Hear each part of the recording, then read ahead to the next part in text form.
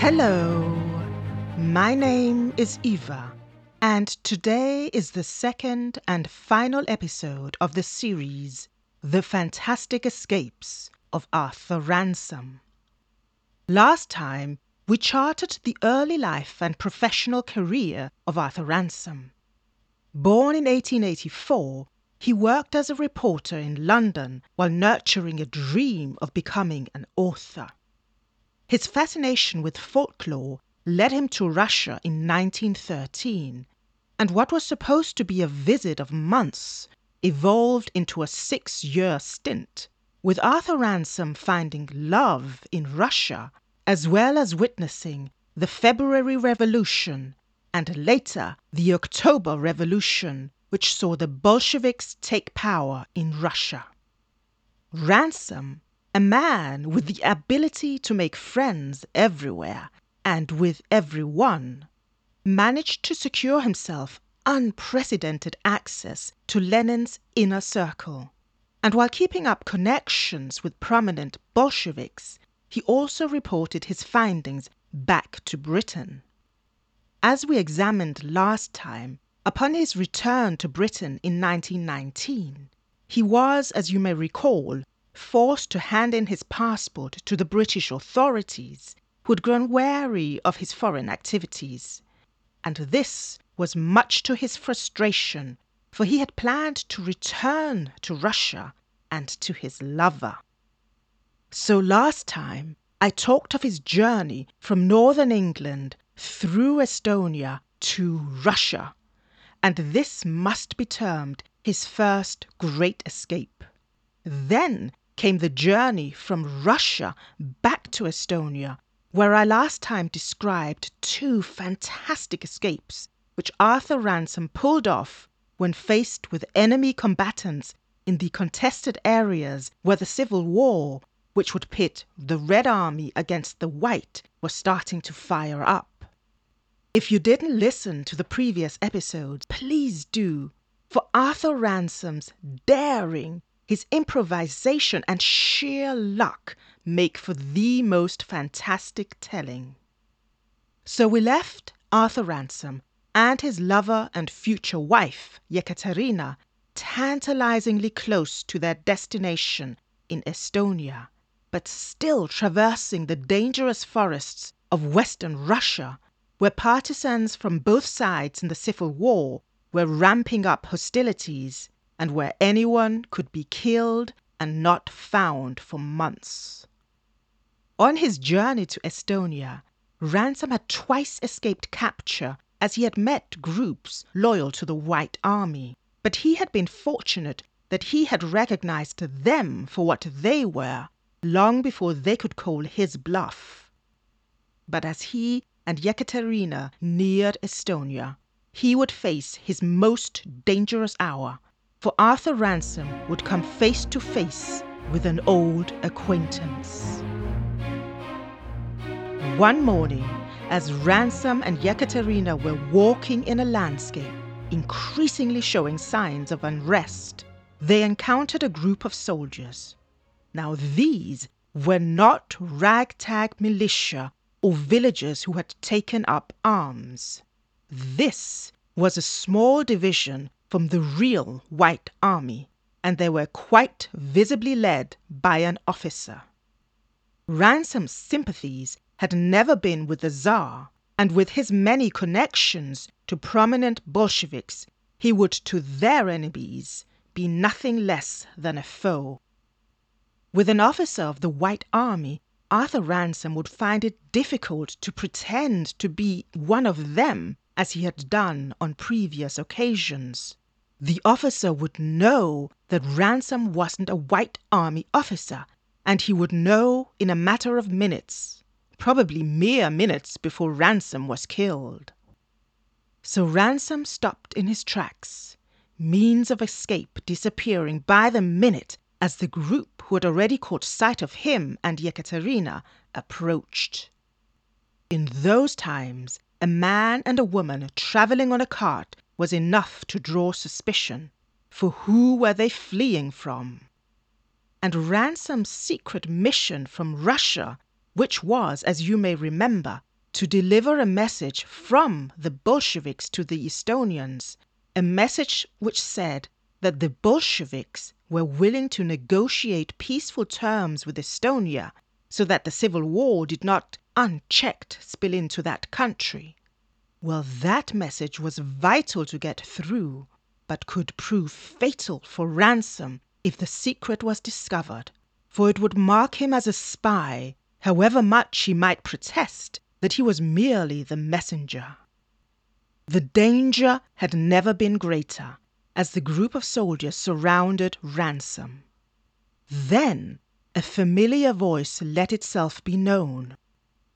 The officer was a man whom Ransome had met on the front lines of the First World War, and the officer remembered Ransome's bravery as a front-line reporter, but he also remembered Ransome's positive reports on the Russian soldiers' efforts in the war. This officer now greeted Ransome and invited him to share a meal. The officer noticed their cart and simply assumed that they were, of course, fleeing the Bolsheviks, a conviction which fit with his own actions, and Ransome did nothing to dispel that notion. But Ransome was trapped. He could hardly say no to the officer, but every minute spent in that contested area was dangerous, made even more so by being in the company of a man who would grow far less cordial were he to discover the identity, not of Ransome, but of Ransome's lover, Yekaterina, whom, you might remember, was the former private secretary of Leo Trotsky. Yekaterina had somehow been granted leave to leave Russia, leave her post and go with Ransome. What a prize for the White Army if they captured her. The White Army officer kept Ransome in conversation about the old days.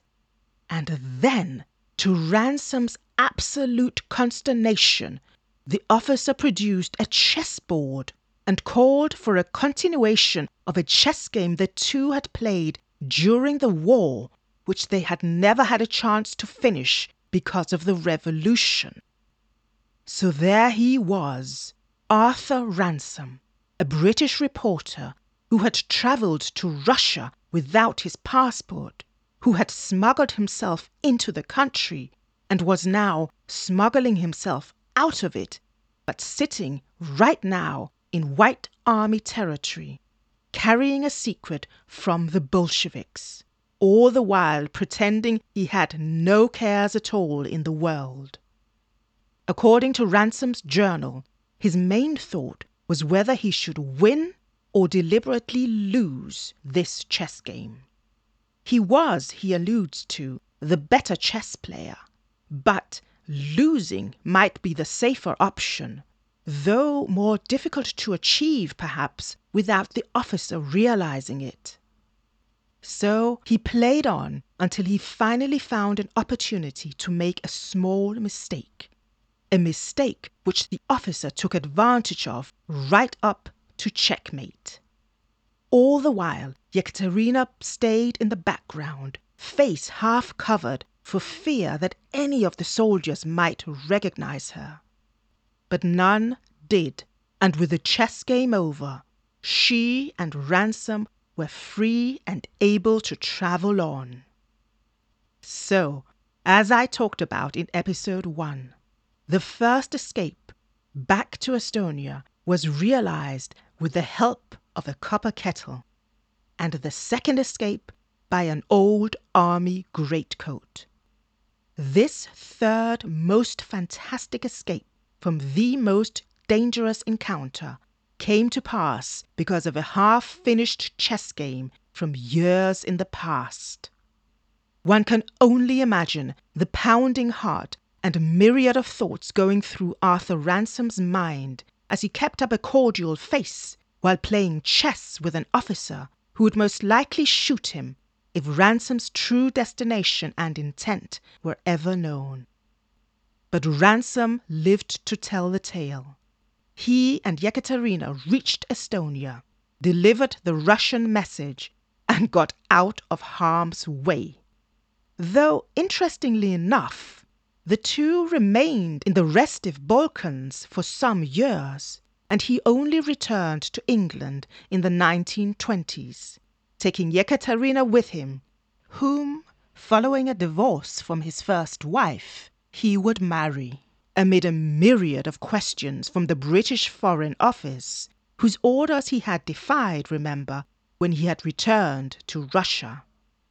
The British Foreign Office had had their suspicions then of him being a spy, and these continued upon his return.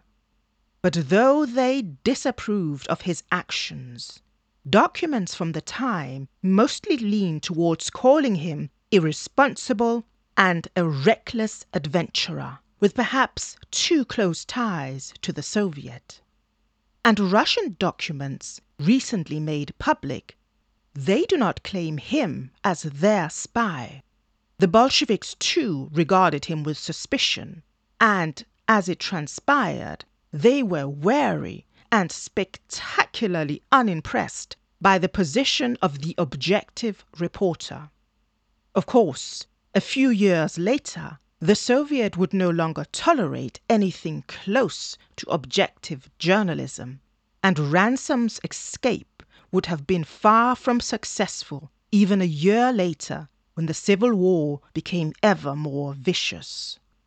And well, had Ransome remained in Russia as Stalin came to power, I highly doubt he would have lived to tell anything, objective truth or otherwise.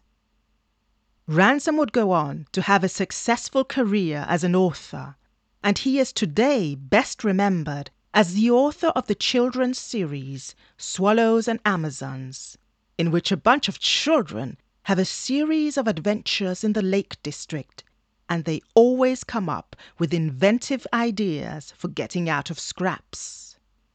Yet while Ransome enjoyed a good reputation as a writer, the mystery of how well connected and even friendly he actually was with the early Bolsheviks remained for years. He did disavow many of their actions, especially in the later years and during the Second World War. But why did they tolerate him? For there was little about him in philosophy or living which aligned him too closely with their thinking. An even greater mystery, which to this day is still debated, is why did they allow Yekaterina, the private secretary of Trotsky, to accompany Arthur Ransome to England? It would have been a catastrophe if she were caught, and the Bolshevik regime, well, it was not known for kindness, compassion, or leniency in the face of love. For many years, a story persisted that she was permitted to go in order to smuggle out diamonds to fund Trotsky's causes in the West. No evidence has ever emerged to verify this, but the story persists simply because it is a mystery why she was allowed to leave, live, and settle down to a quiet life with Arthur Ransome. Arthur Ransome died in 1967 at the age of 83, and though he, throughout his life, was repeatedly asked to write a book about his escapes, he never did. But his journal survived, and it is from this and from his rather terse and non-sentimental entries that we have the stories of Arthur Ransome's fantastic escapes. I hope you liked this episode. If you did, please consider subscribing to Restless Times in History. I do apologize for these rather infrequent podcast publications. It has simply been a question of a very busy work schedule, but at some point I would love to focus my sole attention on podcasting. Anyway, until next time, I have been Eva, and thanks so much for listening.